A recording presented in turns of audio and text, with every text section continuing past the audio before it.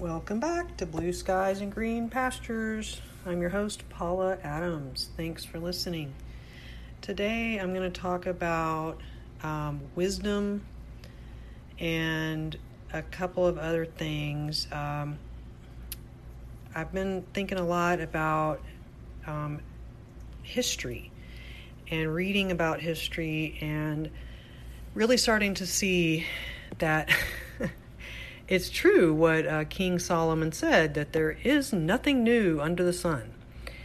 And also realizing, that the basic message of the Bible is just so true, that as man seeks to separate himself from God and be his own God, just like the devil did, that we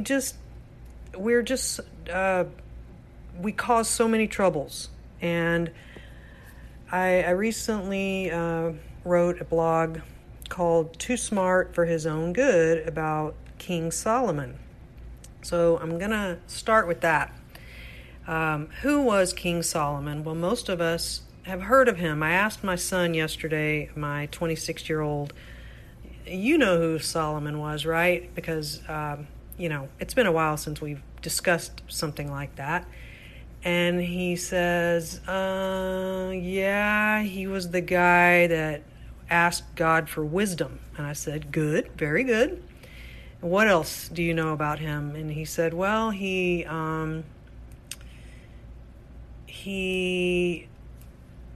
had 1,000 wives. And I said, that's right, very good. A lot of people know about that. And I said, there's a couple of other things. Did you know that he built a temple? He was very well known for his temple that he built for God, and also that he had a lot of gold. So, he had a gold-plated throne, and he had just so many things were gold, like, he was kind of the Midas god, the Midas king. But anyway, I said, but did you know that, in the end, he actually sinned so bad that he caused the split of the kingdom of Israel into the Israel and Judah? And he said, no, I didn't know that. And I said, well, that's actually a pretty important thing in the Bible, but I actually did not know that myself, that really it was Solomon's fault that happened. That was a punishment from God. So let's find out a little bit more about that. So Solomon was indeed the son of King David. And David was the king that God loved the most. And he said that he was a man after my own heart. In other words, King David was really special to God. However, one day, King David was outside and he saw a beautiful woman, and he decided he just had to have her, and her name was Bathsheba. So he sent his servants to get her and made her his wife, and then later he had her actual husband killed. His name was Uriah. So because of this, King Solomon was Bathsheba's son. So when you think about how things get passed down in families, sometimes we call them family curses. Well, the fact that Solomon was the son of David's sin kind of really shouldn't surprise us that so many bad things happened in relation to Solomon, because that actually does happen quite a bit, unless that person is able to shake off that curse, which is really difficult and must be very intentional on the part of that person. So when David was crowned king, he wanted to follow God. He was very Solomon, he wanted to follow God, and he went up to worship him. There was no temple, so he was worshiping him in the high places, which was actually where the pagan people worshiped their gods too. But God came to him in a dream, and he asked him, hey, what do you want from me? And not quite like that, but he offered him, a blessing. And Solomon said, well, I want wisdom. And actually what he said was, give your servant, therefore, an understanding mind to govern your people, that I may discern between good and evil. For who is able to govern this, your great people? So the Bible tells us in the next verse, it pleased the Lord that Solomon had asked this, and God said to him, because you have asked this, and have not asked for yourself long life or riches or the life of your enemies, but have asked for yourself understanding to discern what is right, behold, I now do according to your word. Behold, I give you a wise and discerning mind, so that none like you has been before you, and none like you shall arise after you. I give you also what you have asked, both riches and honor, so that no other, what you have not asked, both riches and honor, so that no other king shall compare with you all your days. And if you will walk in my ways, keeping my statutes and my commandments, as your father David walked, then I will lengthen your days. And God gave Solomon wisdom and understanding beyond measure, and breadth of mind like the sand on the seashore, so that Solomon's wisdom surpassed the wisdom of all the people of the East and all the wisdom of Egypt. For he was wiser than all other men, wiser than Ethan the Ezrahite, and Heman, and Calcol, and Darda, the sons of Mahol, and his fame was in all the surrounding nations. He also spoke 3,000 proverbs, and his songs were 1,005. He spoke of trees, from the cedar that is in Lebanon to the hyssop that grows out of the wall. He spoke also of beasts, and of birds, and of reptiles, and of fish. And people of all nations came to hear the wisdom of Solomon, and from all the kings of the earth who had heard of his wisdom. Thus King Solomon excelled all the kings of the earth in riches and in wisdom, and the whole earth sought the presence of Solomon to hear his wisdom, which God had put into his mind. Every one of them brought a present, articles of silver and gold, garments, myrrh, spices, horses and mules, so much year by year. So that was in chapter 4.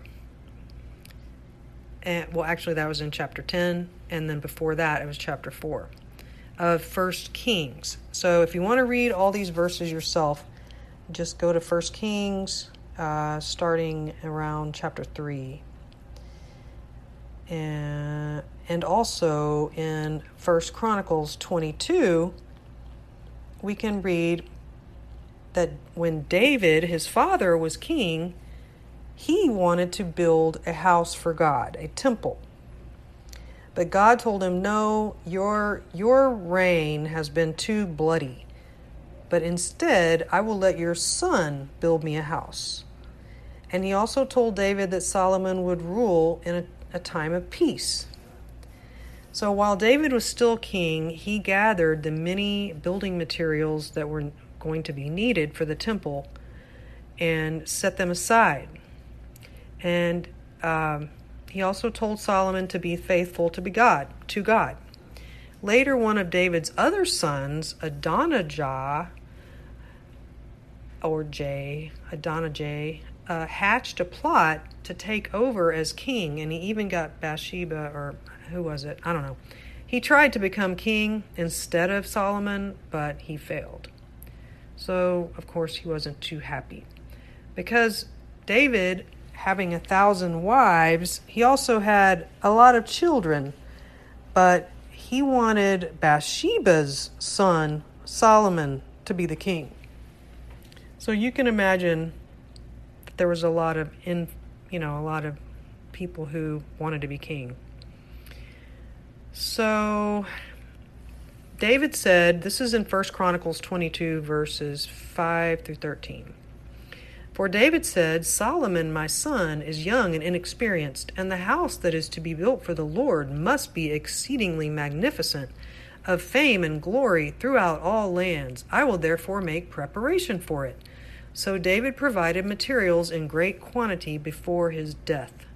Then he called for Solomon his son and charged him to build a house for the Lord, the God of Israel. David said to Solomon, My son, I had it in my heart to build a house to the name of the Lord my God. But the word of the Lord came to me, saying, You have shed much blood and have waged great wars. You shall not build a house to my name, because you have shed so much blood before me on the earth. Behold, a son shall be born to you, who shall be a man of rest. I will give him rest from all his surrounding enemies.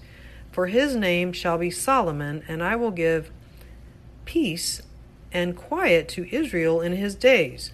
He shall build a house for my name. He shall be my son, and I will be his father, and I will establish his royal throne in Israel forever. So actually, I just realized that God told this to David even before Solomon was born, because it says, Behold, a son shall be born to you. So God told him to name him Solomon. So in God's sovereignty, Solomon was going to be born. And then verse 11 says, Now my son, the Lord be with you, so that you may succeed in building the house of the Lord your God, as he has spoken concerning you. Only may the Lord grant you discretion and understanding, that when he gives you charge over Israel, you may keep the law of the Lord your God. Then you will prosper if you are careful to observe the statutes and the rules that the Lord commanded Moses for Israel. Be strong and courageous. Fear not. Do not be dismayed. So we see there in 2 Chronicles that David brought up the idea of having understanding in order to be a good king. So he had planted that idea in Solomon's mind. So by the time he went up and God appeared to him, that's what he asked for. So as we scroll down, we find out that unfortunately, because Solomon had disobeyed God by taking many foreign wives who did not worship the God of Israel, he eventually followed them into their pagan religions. God had specifically told him not to do that, but his first wife was from Egypt. Now, Solomon was not just allowing them freedom to pursue their own religion, he was also participating. And there are some actual other writings that are not in the Bible that say that Solomon was not just, showing up and sitting in the pew, that he was actually quite involved in occult practices and magic. So it's not hard to imagine that, having hundreds of wives who are consulting with demons could invite some demonic powers into the family, which is not good. 1 Kings 11 says, King Solomon loved many foreign women along with the daughter of Pharaoh. That was his first wife. He had Moabites, Ammonites, Edomites, Sidonian, and Hittite women. These are all pagan peoples from the nations concerning which the Lord had said to the people of Israel, You shall not enter into marriage with them, neither shall they with you. For surely they will turn away your heart after their little g gods. Solomon clung to these women in love, which I think we can say lust. He had 700 wives who were princesses and 300 concubines, and his wives turned away his heart. For when Solomon was old, his wives turned away his heart after other gods, and his heart was not wholly true to the Lord his God, as was the heart of David, his father. See, David never worshipped idols. He did sin with Bathsheba, but he never worshipped idols. For Solomon went after Ashtaroth, the goddess of the Sidonians, and after Milcom, the abomination of the Ammonites. So Solomon did what was evil in the sight of the Lord and did not wholly follow the Lord as David his father had done. It repeats that twice. Then Solomon built a high place for Chemosh, the abomination of Moab, and for Molech, the abomination of the Ammonites, on the mountain east of Jerusalem. And so he did for all his foreign wives who made offerings and sacrificed to their gods. So God had warned Solomon what would happen if he got involved with these women and their religion, but he didn't listen. So he had warned him, if you turn aside from following me and do not keep my commandments, I will cut off Israel from the land. And the Lord was angry with Solomon because his heart had turned away from the Lord, and had commanded him concerning this thing, that he should not go after other gods, but he did not do what the Lord commanded. Because of Solomon's idolatry, God said that he would remove the kingdom from him, but not until after he died. He was going to take away all of the tribes except for one, and he was going to let his son Rehoboam be king of one tribe. And this was because of his covenant with David. And he also told Jeroboam that he was going to be king of Israel. And so because of that, Solomon wanted to kill him. But he ran away to Egypt until Solomon died. After Solomon died, Israel was going to follow Rehoboam. But Jeroboam came back from Egypt. After Rehoboam foolishly told the people that he was going to make their lives even more difficult than his father Solomon had, they said, well, we think we're going to go with Jeroboam instead of you. But the tribe of Judah made Rehoboam their king. And so because of this,